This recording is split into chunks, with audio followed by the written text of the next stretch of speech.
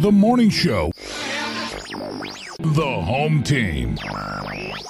No, it's both. It's the crossover. Step back! Presented by Fully Loaded Pizza Kitchen right here on 960theref.com. Episode 104. It's the crossover podcast presented by Fully Loaded Pizza Kitchen in Watkinsville, also in 5 Points there in the, 5 Points area. And we got a lot to cover today. We'll recap Georgia's terrific win over Notre Dame, see if we can't pick out some decent games to watch during the bye week for Georgia, which is coming at a nice time so that everyone can just enjoy the big victory over the Irish. And maybe we'll get into a little bit of the Braves, as they are a week away from starting postseason play and have a few guys dinged up and are made a change in their pitching rotation, moving Soroka start back. So we'll touch on that a little bit as well today. Do you want to ignore the Falcons or? I feel horrible for Keanu Neal. Yeah, for sure. And they look like a sinking ship anyway. I'm not saying that they are, because they actually came back and made that a ball game on Sunday. Just these first halves on the road are just killing them. What was it? It was 20-3 on Sunday, and then what was the first half against the Vikings? I mean, that one was brutal. I mean, they were down 28-0. Yeah, I don't know. Remember what the halftime score was? Both of the first halves on these road games were terrible. And this game against the Titans, the Falcons are actually a 4-point favorite. Yeah. So they've lost 9 of 10 to the AFC. Yeah. But it's like the first halves of these games would just suggest, a team that's not getting prepared during the week. Exactly. That's what they look like. Yeah. And then really, to me, like Matt Ryan has kind of turned in to a more level-headed Jeff George. Yeah. And Ryan's not, mentally he's a lot stronger than Jeff George was, but it's like, Ryan threw for 300 yards and 2 or 3 more touchdowns. Like, yeah, they were down 20-3, and then he racked up a bunch of yards and touchdowns. A bunch of yards, and he threw a bad pick on which their he's doing every second game. Possession, I guess, yeah. And he's, thrown 6 picks now? Yeah, like he doesn't seem – I know his offensive line is terrible, but he doesn't seem very good right now either, which is a big problem. So there's our Falcons. Yeah, there you go. The Falcons are trying to snap up. Like I said, they've lost 9 of 10 to AFC teams, and they've got another AFC team this weekend. Maybe we'll devote a little more time to them next week. Yeah, although we just gave them a good 60 seconds. If they win, we'll try and come up with something good to say. But Georgia rolling right along, and a huge victory for the Dogs against Notre Dame. It ended up being tougher than I thought it would be. But to me, in my mind, I come out of that game more upgrading Notre Dame than really having any doubts about Georgia. I think Georgia is still on track to be as good a contender as anyone to play for it all, at least make the playoff this year, and certainly win the SEC East. There's nothing that's changed about that. There's Georgia, and then there's I would say Florida's on this next shelf by themselves. And then everyone else in the SEC East, I just look at them, and it's not a question for me of if Georgia's going to beat them. But how bad they're going to beat them. Is Notre Dame better than we thought they were? I think they are. Yeah. In my mind, they've been upgraded. Did we not give them enough credit? I guess as it turned out, really the stunning part was, as bad as their run defense had been coming in, they did a decent job for the most of the night against us on that front. Swift started to open it up there in the fourth quarter. I think slowly we had grinded them down in those 3 and outs they had in the third quarter. You could definitely sense that Georgia was starting to get control of the game. Do you think the 2 big questions that came out of this game were, 1, was Notre Dame faking injuries, and 2, should Georgia have gone for it on that 4th down? Those are the 2 big topics that seem to be hanging around here since Saturday. The second question is yes, Georgia should have gone for it on 4th and 1. The first one is the one where Fromm was at the line, like barking out a play. Yeah. And he stuck his arm out, hit the guy, and the guy that was a fake. I don't think that was a mighty karate Yeah, lash. It was a huge karate shot by. He should have been flagged. Yeah, exactly. For unsportsmanlike conduct. The first one, I don't think they were faking that. I think that kid, he had tackled Harrigan a few plays earlier. I think he was wobbly. They recognized it. That was their best defensive player, number 6. I think if you're going to fake an injury with a player, you're not going to take your best defensive player off the field. Yeah. I don't think they were faking that first time. Yeah, and the thing is, I heard Jeff say this too, and I was thinking the same thing, that it's hard to boo someone. I mean, me personally, if you really don't know if they're hurt. I mean, that can sort of come back to bite you there a little bit. And when the one guy got hit, you're talking about the one with Fromm. I mean, I didn't see that. I mean, I saw him down on the ground, but didn't see what happened. So at the time, you're not really sure. I will admit it did look a little fishy, but if that's what Notre Dame was resorting to, then well, it didn't work, and I'm glad as a Georgia fan it did work out for the Dogs. With the fourth down, we're talking with Coach Donnan about this, and it's kind of funny. Offensive-minded coaches see all the reasons plays can work, and defensive-minded coaches might have a little bit more tendency to see why plays may not work. And then you throw in the fact that you've got the best kicker in the country, and it probably weighs on you there a little bit more to use him. Now, the one thing is, I would have been fine if Georgia had gone for it, but I do see the strategery of the situation because it did make Notre Dame have to play for 2 touchdowns instead of a touchdown and a field goal.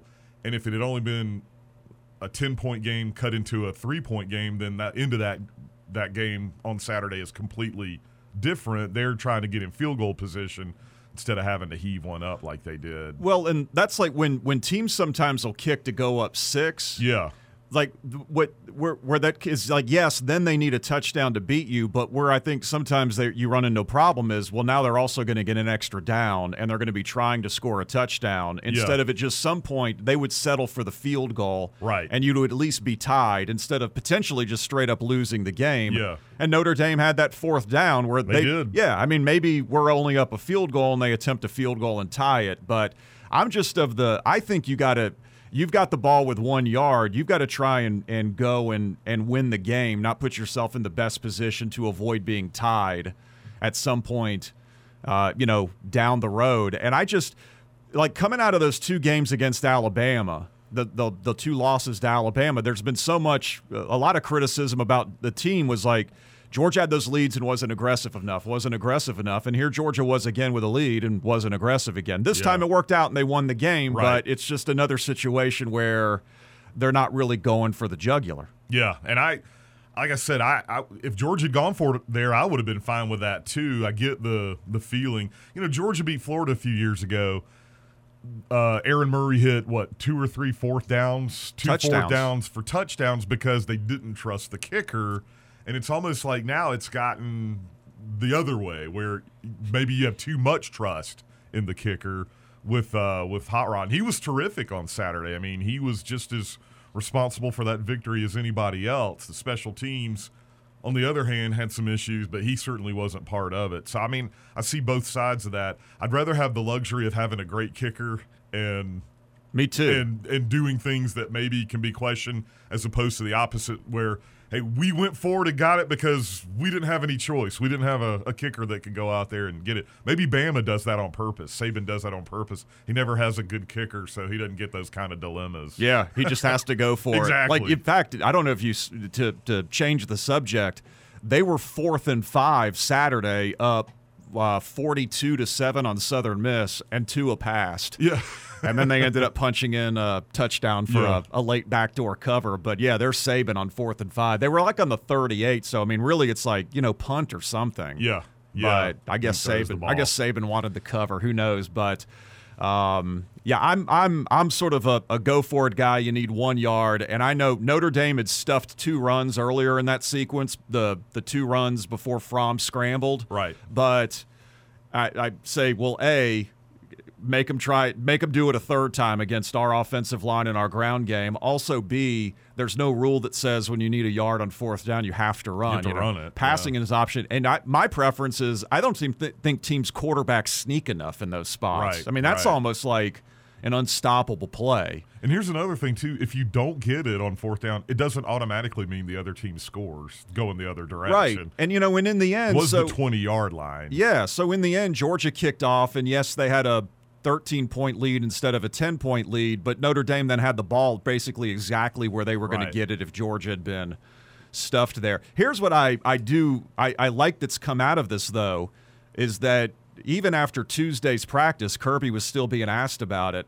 And I appreciate that he hasn't been rigid over it. Mm-hmm. He's actually talked a lot about it. He's acknowledged that the other way might have been the better way, but at that moment, here's what I saw, here's what I thought, and this is the decision I made. But I mean, at least he's not Pat Narduzzi a couple weeks ago that's just digging his heels in. And that was Pat. And that was even, that was a 10 times worse situation. Oh, that one there's no even times. Debate about what the right call was. Yeah.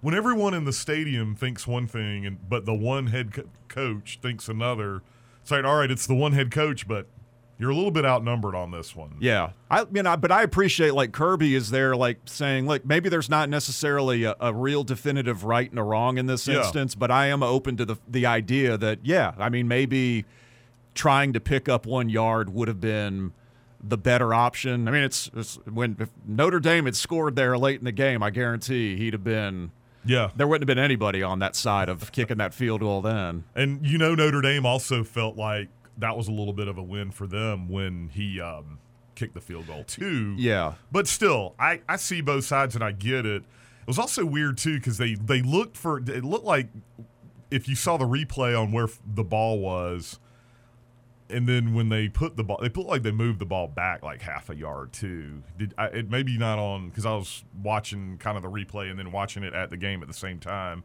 It looked like it was a bad spot on that as well. I don't know if that would have mattered. Why are we still using men to figure out where the ball should be? Why do we? I know it's how come they can't put something in the football that exactly how far it got? Well, we know they can because other sports do. Yes. Soccer has that now. Tennis has the Hawkeye. But we still use 2 men chain to carry chain and 2 sticks for a first down. Come on. And then the official gets it and he's kind of nah, maybe there, no, maybe back there a little bit. It's terrible. Yeah, so it's terrible. But in the end Georgia won the game and it wasn't pretty. I mean, Georgia's not a perfect, fine-tuned product right now, but it's still September. I don't think that they're supposed to be. But that defense, which outside of the defensive line, and then you've got Crowder and Rice there in the middle at linebackers, a really young defense. Georgia ended up being down 2 starters in the secondary, and they had to defend 47 passes the other night, and Book averaged, less than 6 an attempt? Yeah. And he had the 2 picks? He was, 29 out of 47, couple of picks. The pick that Reed made was fantastic. That was an All-American It came from the middle of the field. Yeah, that was an unbelievable play that he made there. And the other thing, too, I thought, Book didn't rush for much. And kept hearing about his wheels will get them some first downs when he scrambles on 3rd down. And really, I thought his best scramble was the play where the ball was snapped past him. He went back and picked it up and almost completed that 4th down pass. Yeah. I thought that might have been his best play right there, but he didn't really do a whole lot with Georgia on the ground. Obviously, the tight end was a big play for them, but Georgia was giving them that to an extent to kind of take the corners away because Georgia was playing, like you said, with their 2 cornerbacks out, top 2 cornerbacks out. So there was a little give and take with Kmet getting his catches and yardage. Yeah, because I would think in the aftermath, Notre Dame fans probably wish they'd thrown to Claypool more. Yeah. Because he was, with his size, he was definitely a hard matchup for Georgia's defenders there in the secondary. Well, Cager, 6'5", his man, 5'11", that he beat for the touchdown? Yeah.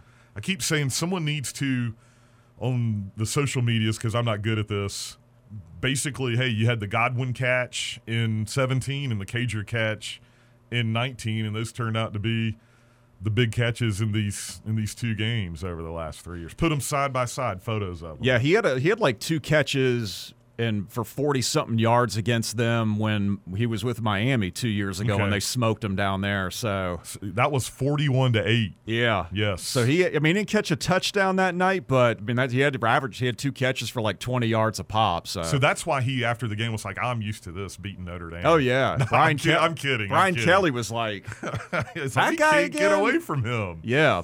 But it was just a great win, a great atmosphere. Georgia put on a show, and I like the fact that the game was close and interesting and entertaining. It was great. The stadium was packed from beginning to end, and it's good to have one of those test your resolve every now and then. Because let's be the next 3 games that Georgia plays are going to be there are no contests. Well, Clemson last year had a 2-point win over A&M, a 4-point win over Syracuse. I know the Syracuse game had a lot of other things going on with the Trevor Lawrence injury in game, and they didn't have Kelly Bryant to go to.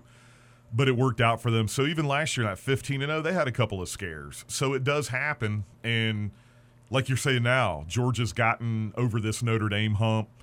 And you're right. I mean, Georgia's going to be they won't be a 30-point favorite next Saturday, will they? But they'll be mid to upper 20s. Yeah, I couldn't see them touching that on the road.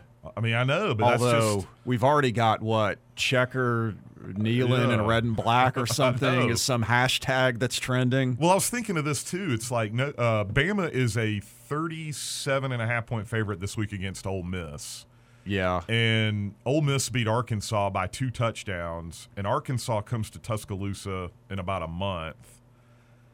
Does that mean Arkansas could be like a 43, 44-point dog? Yeah. They're just coming off a terrible loss to San Jose. Well, when I think about it, I think Bama last year in Fayetteville, they were favored by like 34, 35 points in that game. So, I mean, maybe Georgia could touch 35. Yeah. So I mean, maybe Georgia might approach it. I doubt it would, but I could see it maybe getting to like 4 touchdowns.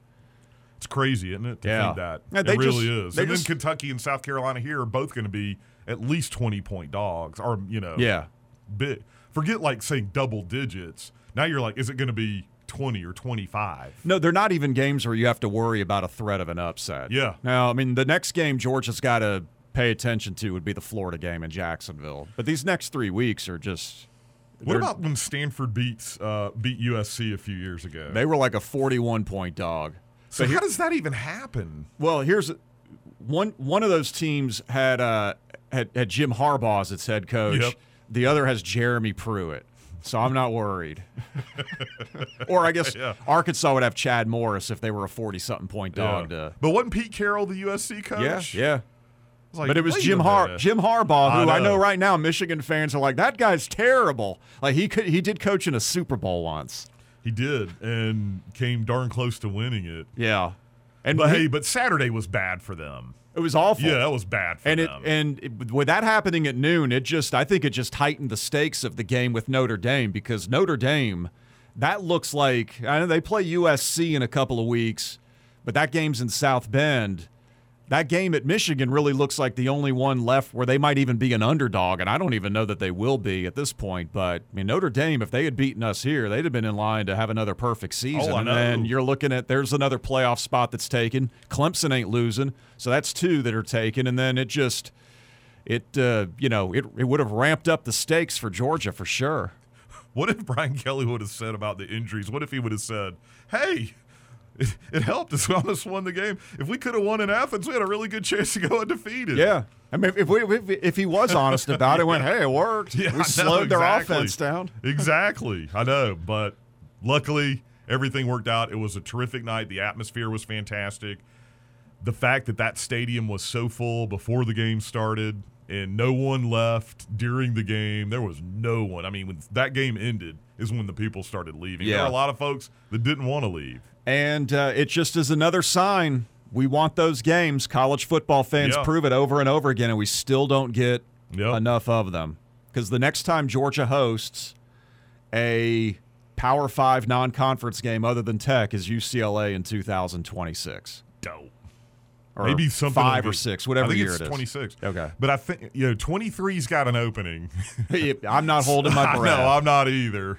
But maybe something can get worked out. Because if you look at those in the same amount of time that we've added those games against Florida State, Texas, Clemson, and Oklahoma, we've scheduled twice as many cupcake games. Yeah. So yeah, I'm not congratulating anybody until the schedule gets better, like more consistently, and not a decade away. Yeah, I know. I mean, look at Saturday night. It's just that's what we want. But more often than not, with the powers that be do not deliver. Well, this isn't a knock just on Georgia. I mean, this is college football. Oh, for sure. Yeah, it's not just the dogs. So hopefully teams are coming around to that. Yeah, I mean, it's even when you realize that like Alabama and Ohio State have like never even scheduled a game against each other. And Georgia's played Ohio State once in a bowl game. Yeah. Kirk Herbstreit. Yep. Yep. Take that, Herbstreit. Eric Zier. You've been dogged. That's right. All right, we'll do a little pause here, and then we'll come back and we'll maybe do a Braves mention as they get set for the postseason. I don't know. We got some guys to worry about with injuries. Acuna left the game a couple nights ago, early with some hip issue. Freddie's got bone spurs. Julio Teheran, I think we've seen him pitch for the last time this year. I hope, anyway, as well. It's the Crossover Podcast. Dave from the Morning Show. I'm Chris from the Home Team. We're presented by Fully Loaded Pizza Kitchen in Watkinsville and 5 Points here on 960theref.com. True Italian food has returned to 5 Points and brought some friends along because Fully Loaded Pizza Kitchen is now open in 5 Points, Athens. At the new Fully Loaded Pizza Kitchen, you'll find all your Italian favorites, from pizza to calzones and baked ziti, along with sandwiches, salads, wings, and more, plus a full bar for beer, wine, and cocktails. It's time to eat at the now open Fully Loaded Pizza Kitchen at 5 Points in Athens, and also in the Manders Crossing Shopping Center off Mars Hill Road in Watkinsville. Episode 104, the Crossover Podcast, presented by Fully Loaded Pizza Kitchen. Chris Brame, David Johnston with you here for another little brief segment as we'll talk about the Braves. As we record this, they're a little over a week away from starting the division series. Going to go ahead and assume it's going to be St. Louis, although the Brewers haven't been eliminated from division contention yet. I think they're 2.5 games back, but still, it's going to be St. Louis. But how much are you maybe sort of nervous about Freeman? Because it's not so much that he's got bone spurs, but the part where he didn't even travel to Kansas City kind of like has me thinking maybe too much. I mean, it's one thing like, all right, you're not going to be in the lineup and play, but just to stay behind completely is a different thing. Do you think it was Snit not wanting to have that option to use him and Freddie talking him into playing? Well, then if he doesn't go, then that can't happen. Yeah. I don't know. That'd be good. Then then aside from it maybe being something bigger that might actually linger into the playoffs. And what hurts too is that there's not really a first baseman other than Freddie on the roster either. Yeah. I mean, anybody can play first, but not everybody can play first in a very good way. It's one of those weird positions. Riley would be the backup there, it looks like, because he's been playing first, but it'll be interesting to see the choice the Braves make between him and Duvall, because Riley there's a lot of swings and misses with that kid now. Yeah, there are. I mean, there's a lot of swings and misses with Acuna also. Oh, yeah, but there's a lot of homers. He kind of makes up for it in other ways, for sure. Acuna does strike out a lot, but you know what? They all do now. Doesn't Acuna lead? I think so, and I think Albies isn't far behind. Yeah. I know. But it's how baseball is now. It's so weird. But, yeah, for sure, that's definitely something to kind of think about. And the hip thing that Acuna had last night, he only played 2 innings, and they took him out. He better not be in the lineup tonight. I'll just say that if that's something that they're having to deal with. Well, and he better not be just hyper focused then on I guess he's still a couple stolen bases shy of 40-40. He's got 37. Yeah, well, at this point now, like, you're not going to get it. You don't need to be stealing or anything. Yeah, exactly. Don't even think about that. So I was looking to see if they had put the lineup out there yet. It doesn't look like they have. But anyway. And I guess now we've pretty much confirmed Soroka won't start Game 1 because they've pushed his start back to the last day of the regular season, Sunday. If he started Game 2, that'd be his regular rest on Friday. And, I mean, I'd like to think he'd start Game 2 because if he starts Game 3, then he'd only be in line to pitch 1 game of the whole series. Well, that's what it sounds like you said. So Tomlin's pitching tonight, and it's not like they backed Soroka up a day. I backed him all the way up to Sunday, which makes you think, all right, Keuchel's going to go Thursday, Soroka will go Friday, and then Sunday would be Fried, I guess. Although Fulte's pitched pretty well. Fried's got one of those he's having one of those seasons where his numbers are a little he's getting lots of run. He gets got a lot of run support. Yeah. He's got 17 wins. So I don't know if Fulte or Fried is your Game 3 pitcher, but I just don't see how, as you mentioned a moment ago before the break, that Teheran is in the conversation again. No, and last year they did put him on the roster. This year I wonder if there's even going to be a spot for him. Yeah, there may not be. I don't know, unless you want to have him in the bullpen. Yeah, because most of his damage this year was done against the Marlins. Yeah. and they're not in the playoffs. It's the Cardinals. And Flaherty for them has – Jack Flaherty's been really good. By the way, so the Cardinals lost a 19-inning game last night, and he was a starting pitcher, and I think he went 7 scoreless.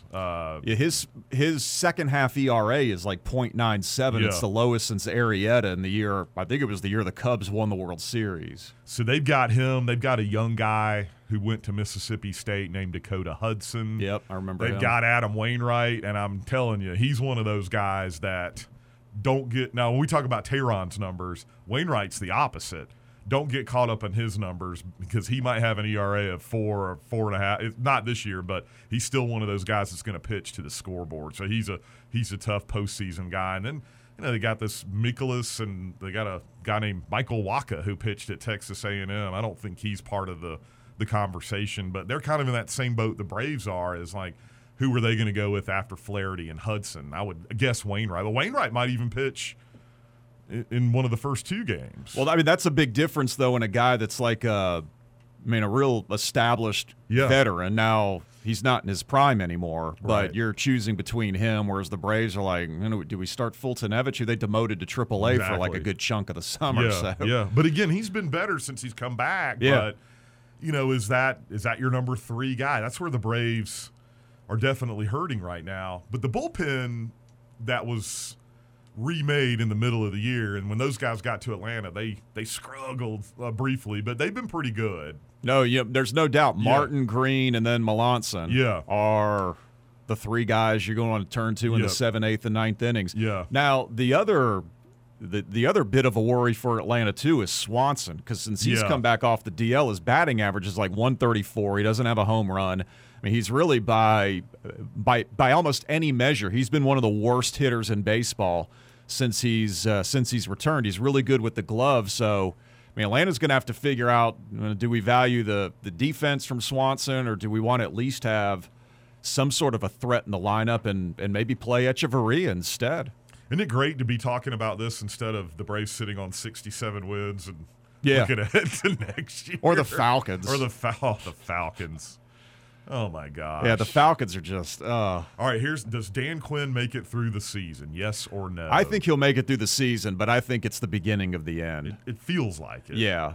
It just is like when you come out and you're down 28-0 and 20-3 at the half there's just like a lack of, what are you doing? Are you preparing? Are you practicing? Because aren't the beginnings of games like the ones that are supposedly like scripted and everything, and you've really like playing for, and then once the game gets going, you see how it's playing, and then maybe you get some adjustments in there.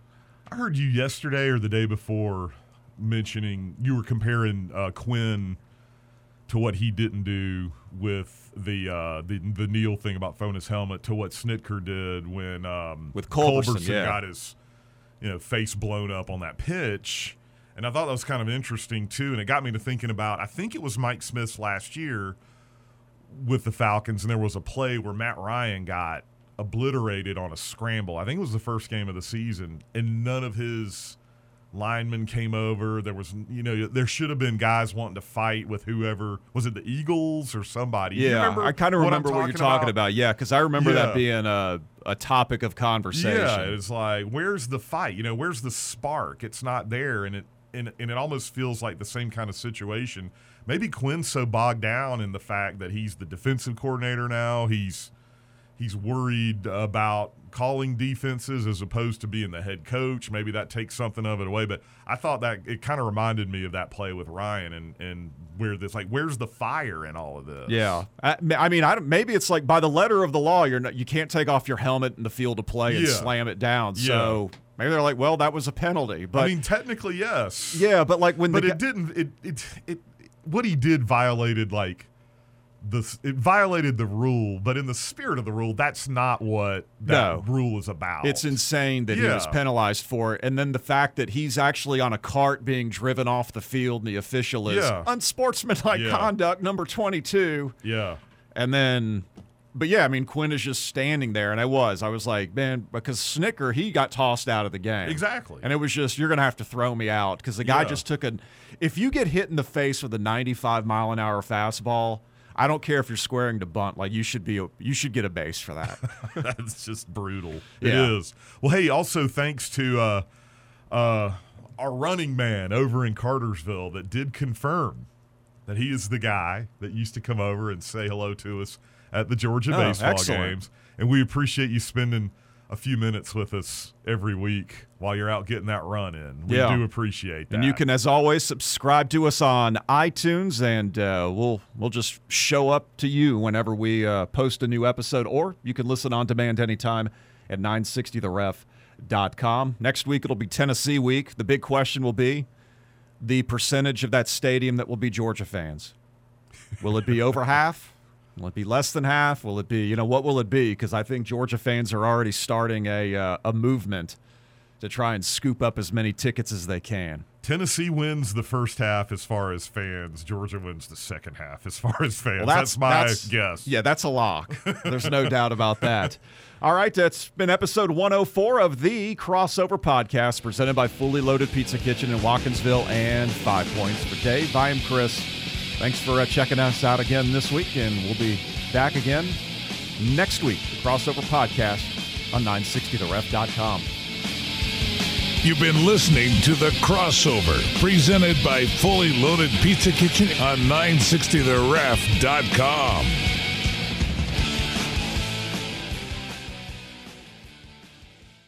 Every fan knows the right player in the right position can be a game changer. Put LifeLock between your identity and identity thieves to monitor and alert you to threats you could miss. Plus, with a U.S.-based restoration specialist on your team, you won't have to face drained accounts, fraudulent loans, or other losses from identity theft alone. All backed by the LifeLock $1 Million Protection Package. Change the game on identity theft. Save up to 25% your first year at LifeLock.com/aware.